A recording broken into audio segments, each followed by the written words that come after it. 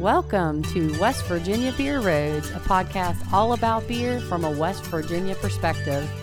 I'm Erin McCoy, here with my podcast partner, Charles Bachway. Well, Erin, you remember about a year ago, we did a podcast with the folks at Greenbrier Valley Brewing Company, and that was over in Lewisburg, right? Yes, we took a trip up there and got to meet those fine folks and tour their facility, and it was quite a day. Yeah, and I remember in that interview, we learned so much about their progress and their goals for the upcoming year. And then, well, the COVID pandemic hit. And I'm sure that's changed a lot of things for them, just like it changed a lot for us. So today we're going to go back and visit with these guys again, the good guys at Greenbrier Valley Brewing Company in Greenbrier County, West Virginia. So let me introduce the majority owner of Greenbrier Valley Brewing, Bill Heckel, and also we have their Director of Sales and Marketing, Alex Durand. Alex and Bill, welcome to West Virginia Beer Roads. Hey, Charles. Hey, Erin. How are you both doing? Thanks for having us. Yeah. Welcome. I should say welcome back to West Virginia Beer Roads, because we're moving ahead. And I know you guys are moving ahead. I watch your Facebook and sometimes other things, your website, and see that, you haven't let any grass grow under your feet. You're moving along even in this year. But I know it's probably been different. So looking back over the past year, I'd like for you guys to give me your kind of nutshell review of last year and what the positives were, what the negatives were for Greenbrier Valley Brewing. Start with last time you saw us, we were planning to open our craft house downtown Lewisburg, and that was supposed to be at the end of March, beginning of April is when our opening date was. Great timing. Great timing, yeah. So what was it, March 17th, when they had the complete and total shutdown. So that has still been delayed. A couple other times we were getting ready to open it, but then the spike in COVID cases, we're like, oh, we do this, or we just setting ourselves up for more financial ruin by doing it. So we've held off, but we really, really want to get it open as soon as possible, which that also led into a lot of restaurants and bars being shut down. So we had to go from where Alex can probably tell you, but our keg sales are down way from even the previous year, 2019, where we were expected to increase, especially in the Northern Virginia, DC area, Maryland. Mm-hmm. And it basically, we ended up having to really, really just simply focus on West Virginia and the Roanoke area of Virginia, I would say. Even though we have a little bit of presence still in the Northern Virginia, that we're still working, and our distributor and all of the retailers are still really wanting to place our stuff. But then the next big hit was the can shortage, the aluminum shortage that hit, which hit us in a couple little factors, but we've been able to push through. And we've definitely seen where some of the larger corporate accounts are really liking the sales of our product in general inside of major retailers. And Alex can go more into this in a little bit, but it sets us up for a very positive light in 2021 when resets go back into effect, mainly in the end of March, beginning of April. Yeah, like right when we were about to hit the ground running in DC, they got hit the hardest. So, yeah, we definitely had to pull back in and try to figure out what. Let me ask you this, Alex. When all this draft sales, kind of dried up because all the bars got shut down and restaurants, and that would be, like you say, especially maybe over in DC and some of those other markets, that really had to impact what you do day to day as far as how you operate the brewery, doesn't it? Correct. Yes. So we saw, if you want to get the numbers, we saw about a 700 barrel difference between 2020 and 2019. Yeah, roughly 3,000 kegs. Yeah, so that was a pretty big hit. And then for those of you in the industry, you know that every time we have a keg, we charge a deposit to get that keg back. So when kegs are not going out, we're not getting the wash of charging deposit, getting the empty shell back. So then distributors were only ordering cans, and we had to make agreements. And luckily, our distributors were very wonderful and understanding, and they were reserving kegs to be taken back or to give back. So it wasn't completely wiping out the can orders that they were ordering. Yeah, and I think a lot of brewers, because you know you don't have a ton of employees close together, but you have some in the production side. You know, how did you manage, keeping a healthy workplace and keeping the place open, during those all this past year? So the main thing, since we were mainly a production facility first, and we do have a tap room, we shut down the tap room and followed CDC guidelines. And then after, there was more of a clear image of how the possibility of opening the tap room. We had stringent policies. We provided masks to any customers that came in. There was hand sanitizer for everyone, spacing, we offer masks. And then you're not allowed to, you had to form 6 feet away at the bar. You weren't able to hang out at the bar and drink. We actually didn't even open our tap room until September? Almost September, yeah. And we were just doing pickup curbside growler fills. Yep, and we were sitting on tons of kegs. So in order to push through those growler fills or push through those kegs, we offered growler fills for $5 to make sure that the product was fresh. Since no distributors ordered for, nobody could order. We had 10 keg sales in the first 2.5 months. Yeah. And do you feel pretty good? 10 kegs. Normally we have orders with hundreds. Yeah. You feel pretty good though about the way you were able to operate as a healthy workplace and as far as your employees and keeping them up, okay. Anytime that there was a scare, everybody usually went to get tested. They quarantined.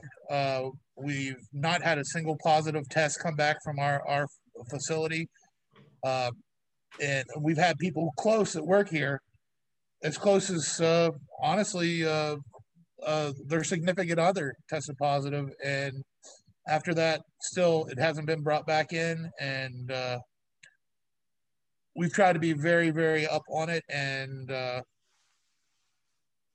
cautious. Yeah, just following all of the guidelines, and then not letting it slip just because there's really no reason to, because numbers are still increasing.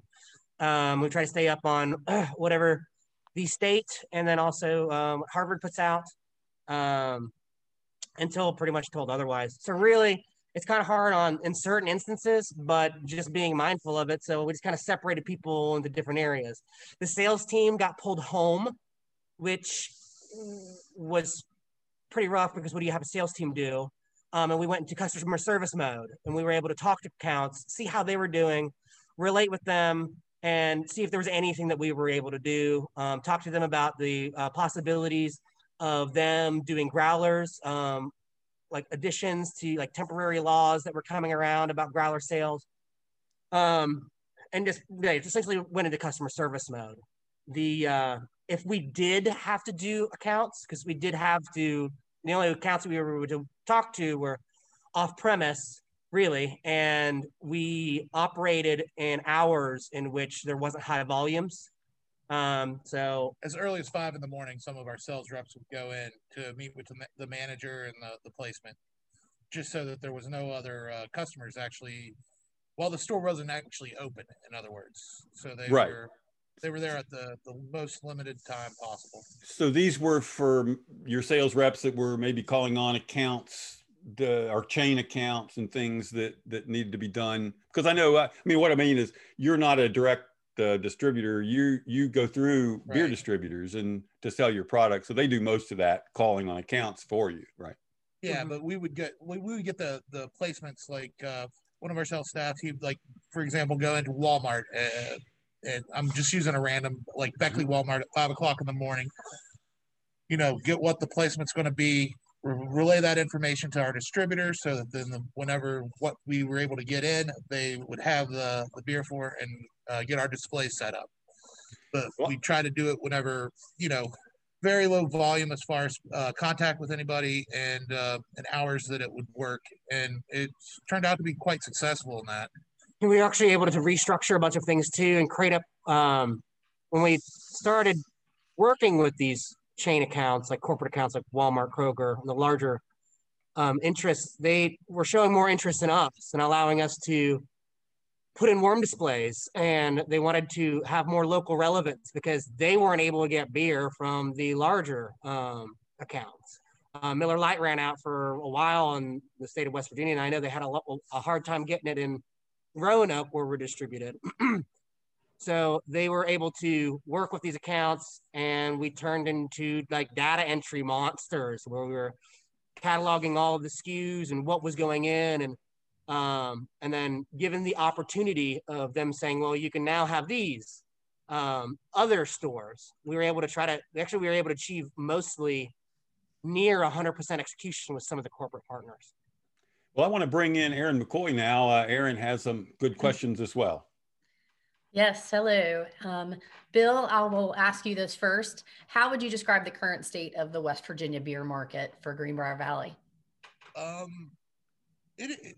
market is actually fairly strong. We have some stuff that we can't really bring out right now, but I know even today we secured a pretty good account that's going to be very instrumental with us in the near future. That is June, July target date for launch. We have a few that we start off in small batch. We're at a little bit of a disadvantage to some of the other breweries in the state. We're a little bit off the beaten path whenever it's actually our tap room. So we've put out, I think it's 9 new beers this year that we primarily did in small batch, 3.5 barrel. But we've done a little tweaking, and we have a few ideas that are going to be released this year that we're real excited about, especially from feedback and sales from here locally. I know it's and our goal is to mainly, whenever we release these will start out primarily just in West Virginia, and then we will branch out to other states, mainly because of again, this year is still not going to be good until hopefully quarter 3 on cans. Well, let me ask you about this.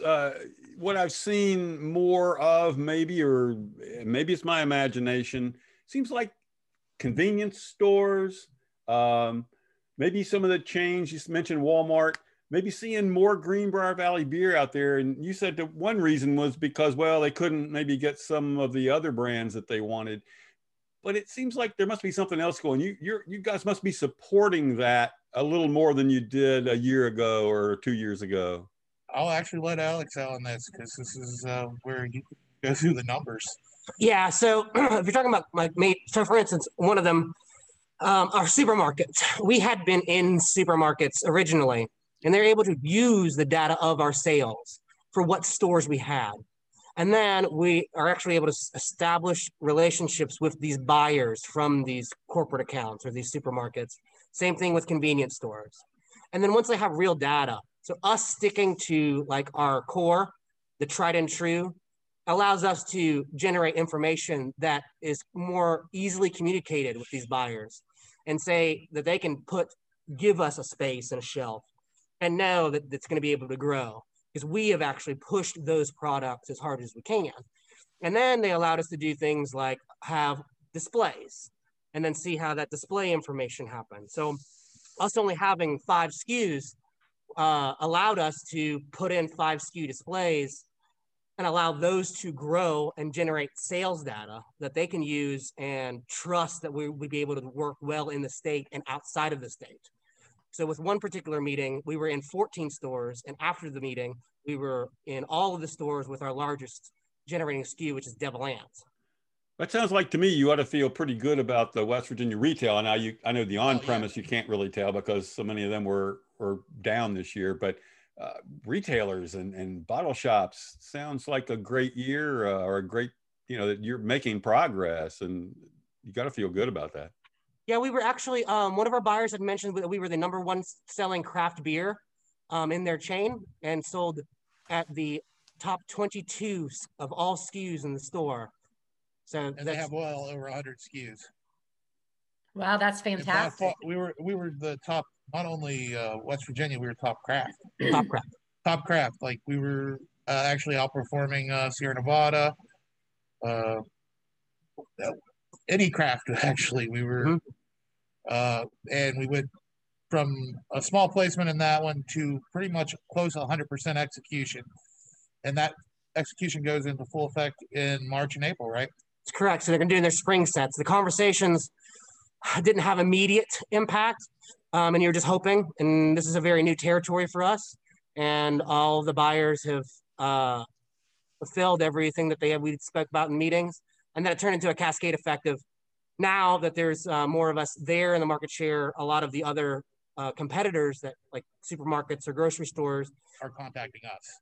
Yeah, because they want to be a part of it. If they can get it across the street, they want to be able to have it as well for their consumers. That's great. How about the beer market in Northern Virginia and Maryland? How's that going? It's been slow, but again, Alex can help on this. I know we've had a meeting earlier today on Northern Virginia, and and the future looks very, very bright. Our dark cloud of where off-premise has been down, our on-premise there, from numbers that we've done in West Virginia, it looks like they're going to skyrocket. Yeah, so in Maryland, we were just getting into that market too. Maryland is driven by a lot of your off-premises and liquor stores. Their grocery stores don't have beer, from my understanding, and so very rare occasion. Yeah. We had a sales rep there that was doing work. We were just moving it, and then when the shutdown had happened, it was an understanding that I couldn't send sales reps there anyway. So we just kind of we waited, and it allowed us to again focus on West Virginia. Now it kind of makes me think that, I mean, the way that we're set up is you do these sales and you work with getting accounts, and everything you do is not for like the now, it's for the later. So in Northern Virginia, which has a lot of transplants and the brand is very, very well received, they are looking at putting us into a lot of the larger chains, but for 2022, not this year. So this is where the conversation happens. We do some tests, draw numbers, and then based off of whatever the sales are, hit certain target areas to be able to provide fresh beer. Let's talk a little bit about the internal Greenbrier Valley brewing operations currently. Let me start with staffing. Some people increased staff this year. Some people cut back a little, depending on their, whatever was going on in their sales, I guess. And how is your staffing level now compared to, say, a year ago? It's about the same, isn't it? It's about the same. We have some new faces and a few people that's left. I know, like Evan, for example, with the State Farm, because he got a desk job. He was happy with that. But I can't think of anyone that I've actually I haven't had to fire anyone. Well, that's good. That's good. We've had a couple people that have one is a health concern that we want to bring back just because of COVID. So we still kept on a lot of familiar faces at our brewery. Brian Ray Miller, Billy, our taproom manager, Annie. We added a student from the Bridge Valley Academy, another employee that used to work at Big Timber. We have 13 employees, 38% of which are female, which I think is a very valuable statistic to drop, because according to the Bureau of Labor Statistics in 2020, there's only 24.9% women that were employed by the beverage manufacturing industry. And in 2016, there was 29% that were in the manufacturing workforce, where women had actually occupied 47% of the total labor force. So it's not to just tout that as laurels, it's that we are hiring qualified people. And we were able to bring in new, like Candace, she has the ability to be able to hopefully create another shift where we would be able to run our canning line a little bit longer. Yeah, and that makes you a significant employer in the Lewisburg area with, like they say 13 people or more working there, and that's fantastic.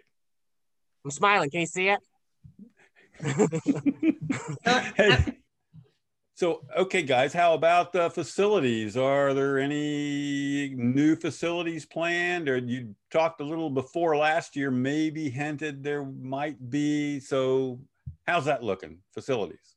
Well, facility-wise, we have a few plans, but we want to really see how this new March sets up, March and April with all of our new placements, because we're about ready to double as far as our canned product going out the door.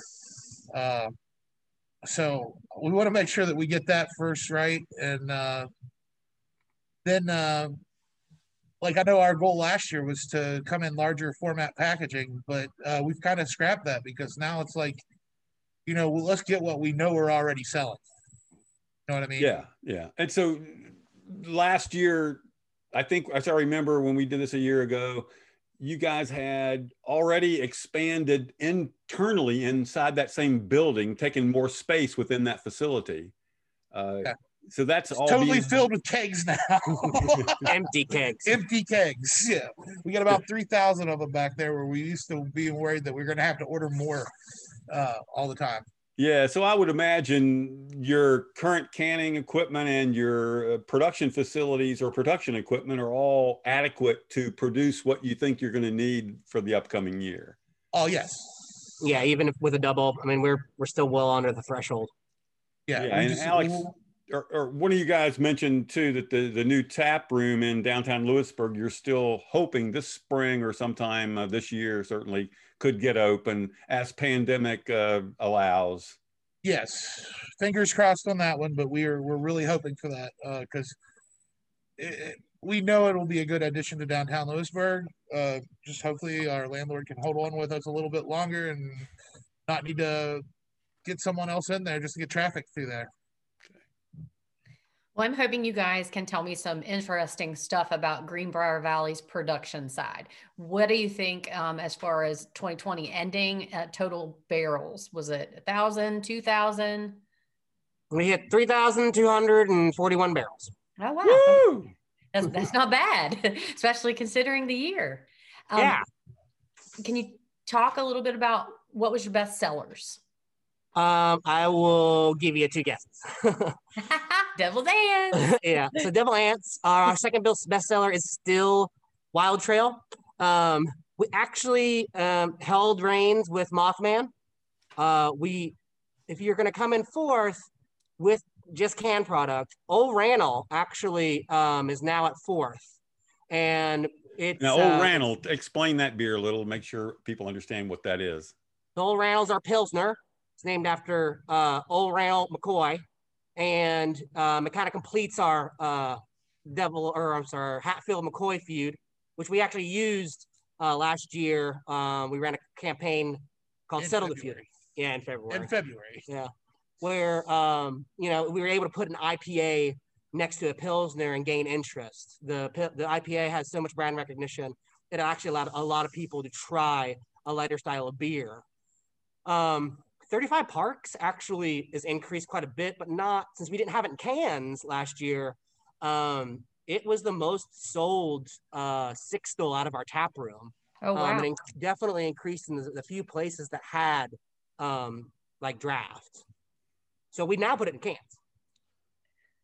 Were there any surprises for you guys as far as, sales? You just talked about, obviously you went over that, but what surprised you the most in your final sales numbers? Something that surprised me was the interest in such a boutique level beer, the Great Claw, because it's the price point has a little bit of a sticker shock to it. Yeah, talk about Great Claw. Explain the beer again for people that may not know. Okay, so Great Claw is our barrel-aged imperial stout. We get our barrels from Smooth Ambler. They're mostly contradiction barrels. We aged them for this year. Actually, we aged it for 10 months. And then we named it after the Megalonyx, which is the state fossil. And contrary to popular belief, it was discovered in Haynes Cave, even though the state declaration for it was Oregon Cave. It's been that actually sells in cans equal to the number of Devil Ants cases over our tap room. Wow. Pretty amazing. Can you get into percentages as far as sales, packaged beer versus draft beer? Obviously it's going to be an obvious answer, but can you talk about that a bit? I can give you, I didn't have, I mean, it's changed quite a bit. Right? If for individual varieties, I mean, Devil Anse makes up about 53% of our sales. The Verses and kegs and cans last year was just a difference of 900 barrels. So we sold 900 barrels more of cans than we did kegs. Wow. Okay. That's a Hey, huge you mentioned those state park beers. What was the inspiration again? Because a lot of people don't see those because they weren't so much widely distributed because so many of the bars, weren't open to sell the draft. Tell me a little bit more. I mean, fill us in on that series and what it's like, what it's about. Okay, so we released a beer called 35 Parks to honor the partnership that we have with Pipestem State Park Resort down in Pipestem, West Virginia. We worked with them because they didn't have Greenbrier Valley. Like they couldn't pick it up. Met with their food and beverage manager at the time, planned an event, and then got along really, really well and started talking about possibly doing a beer to honor the 35 parks in West Virginia, the 35 state parks. And then we worked with them and we donate proceeds of that beer to the West Virginia State Park Foundation. So tell me about your Explore series that you guys have started with small batches and what your plans are for that series. You hit it. Okay, so the Explorer series is about the concept of getting out, exploring, and bringing beer when it's allowed.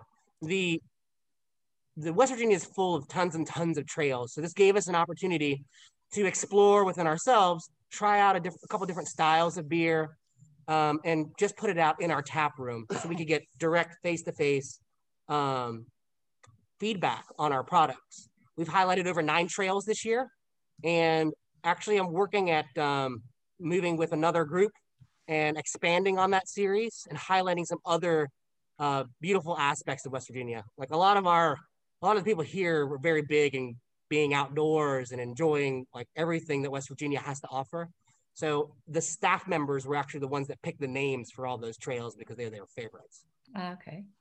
So you're going to stick with the Explore series, but just expand upon maybe the activity that you promote it with, or you're going to have a spinoff still exploring, but not a trail? Yeah, I think I would like to keep it. It's the Explore series, which showcases beers over in our tap room and what we're using on our small batch system. But yeah, there's more than just trails. There's rivers. There's a bunch of rail trails in West Virginia that are absolutely awesome, with a bunch of like haunted tunnels and there's definitely a bunch that we could still explore in West Virginia and bring ideas of conservation and like appreciation to all these different areas, especially now that there's a national park. Yeah. Oh, go ahead, Bill. Go ahead. Yeah, and we're looking forward to expanding a few of these to new beer styles that will be produced in cans. Like I know a couple of them, the artwork is almost done, and instead of being in the 3.5 barrel, they're going to be jumped up to where it's statewide, distributed statewide in a larger format. And I'll let Alex go into a little bit of the styles. We're going to get into that in just a minute, I think. Before we get into new products coming up, let's just talk about a little more, I'm sure that you're not planning to slow down your growth with hopefully us coming out of this pandemic environment in 2021. And by summer, let's hope, most places are going to be back open and regular business, and maybe things will get a little more back to normal. And we certainly pray that that happens. But you've got to be looking forward to that and thinking of opportunities, because you've got to move quick. When those opportunities open up, when that market opens and people are, looking for stuff at their local bars and restaurants, you got to be out there. So what do you guys see as where you think you're going to get your growth from in 2021? What are you looking at? What have you analyzed, and where are you going to be? What are your best opportunities? I mean, right now, our best opportunity is to fulfill all the agreements that we've had with our off-premise accounts, and the expansion and how we've talked with getting complete execution of the state and all of these corporate accounts allows us to move to the outside of the state with confidence and with data that they can rely on. The accounts, I know that there are plenty of people that are waiting to be able to go back to the bars and drink Devil Lance on draft. So we've still kept up relationships with our on-premise accounts, and I'm dying to do events again. And like that's what I felt like we excelled at, was being able to create creative events and then have a presence at every festival, which is a gigantic undertaking. Yeah, so like beer festivals, maybe by late summer, are pretty safe to return. We hope in West Virginia. Certainly, maybe there'll be other events, because people, if they can actually do an outdoor large event, more people will start doing them. And yeah, you will see those opportunities. Do you think though that there might be any opportunities to sell something different? I mean, are you looking at, things that might be, I don't know, just new, or that there's there's a gap you want to fill that you've discovered and you weren't able to do it really this year because things aren't normal, but if it were normal times? Yeah, actually, we were able to use our Explore series to find out what people were wanting. So the second we put out just a base Goza and something that we were proud of, people flocked, and then we were able to change that flavor. Also we were able to actually experiment with a hazy and not do a large batch, and we were able to hone in on our craft. So this way, when people are picking up a Greenbrier Valley beer, it's been tested and it's tried and true, just like all of the other varieties that we have. Yeah, our quality and consistency from our DO levels, we're on par with the big boys. We have shelf stability. Our cans aren't going to explode, different stuff. And that's what these big corporate accounts really want to see. They want to make sure that you're doing the science behind it as well.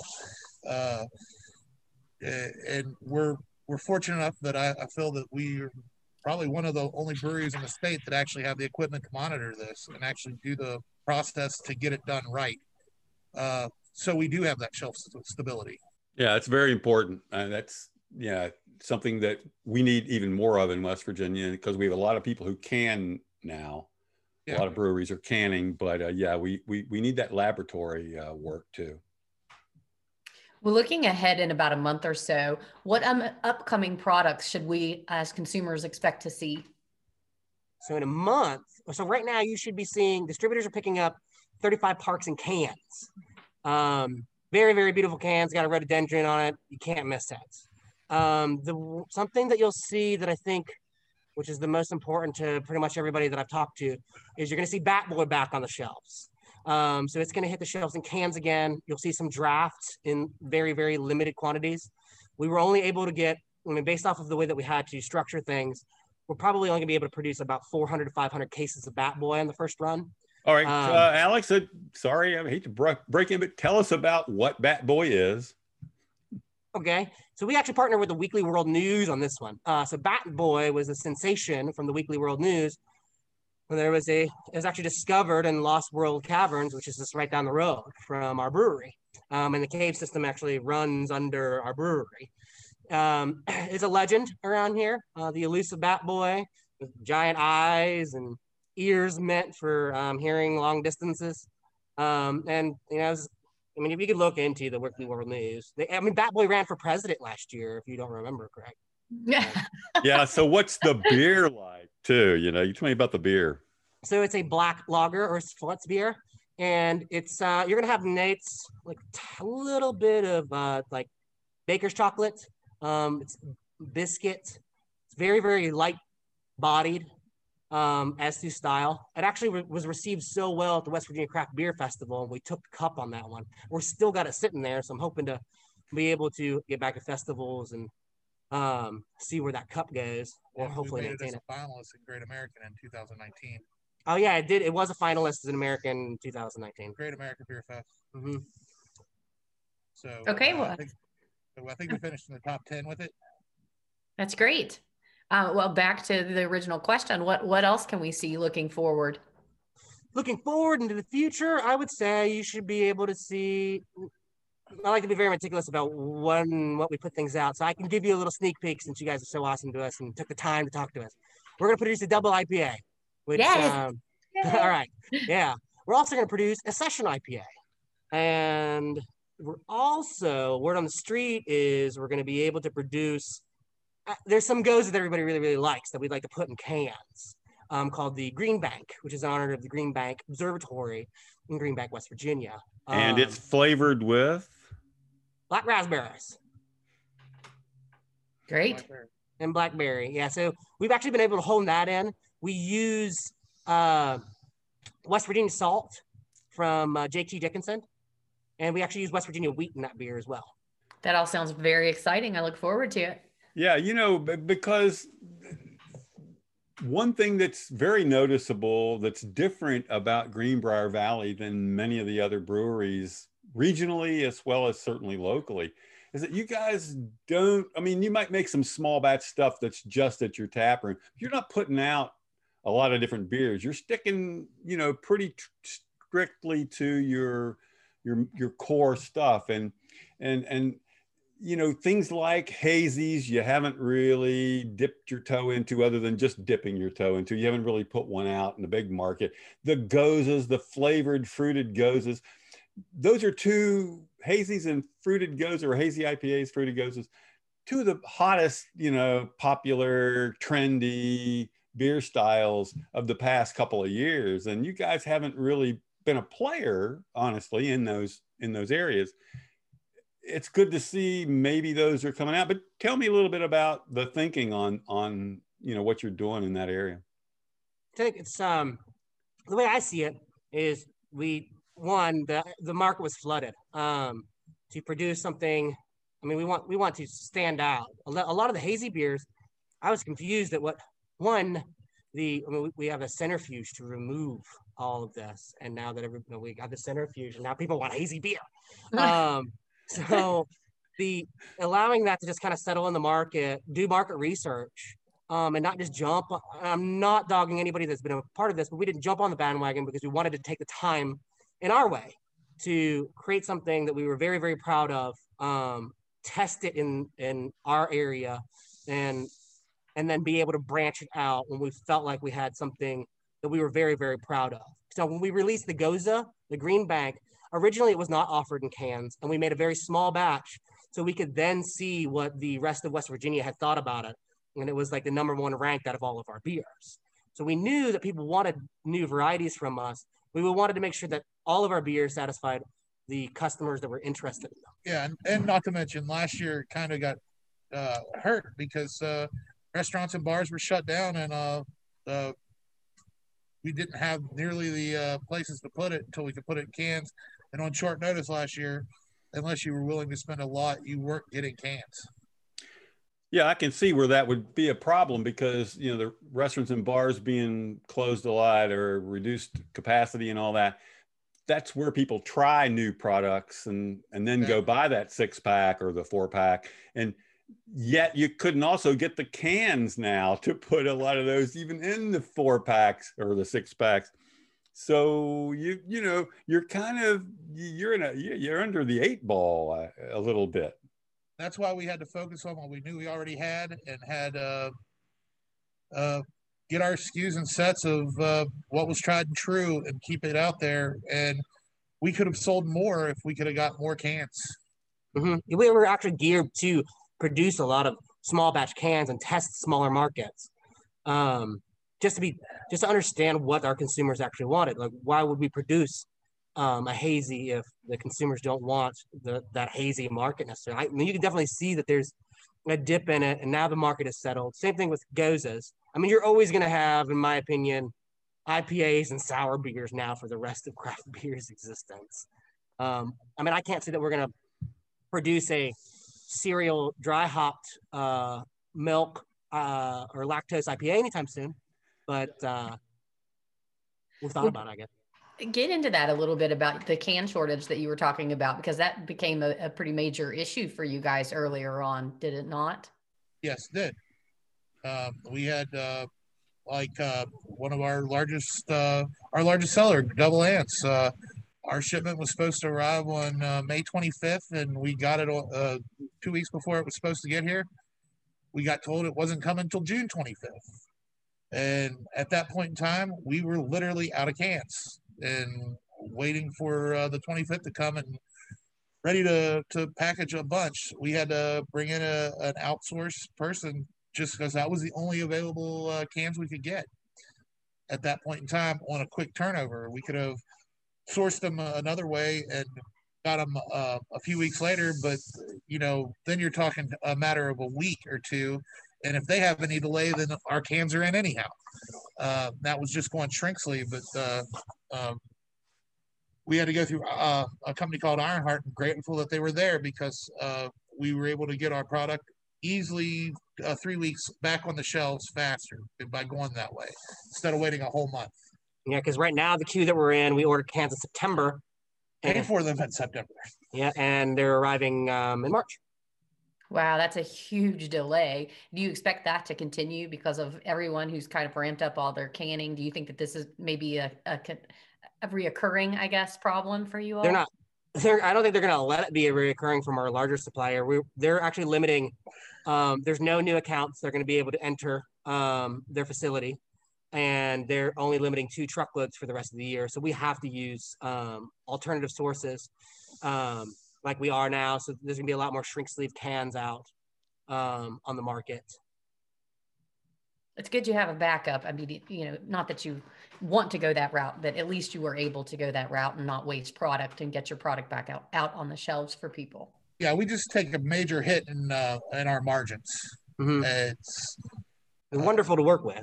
Yeah, the company is great to work with, and it works great on our canning line and everything. It's the same can. It's just they get it as a blank and are able to put a sleeve on it, where we got to compete with Mountain Dew, Pepsi, Miller Lite, Coke, everybody, all the big guys, to get our printed cans. And that's where the little guy kind of gets pushed to the side a little bit. Yeah. All right, little guys.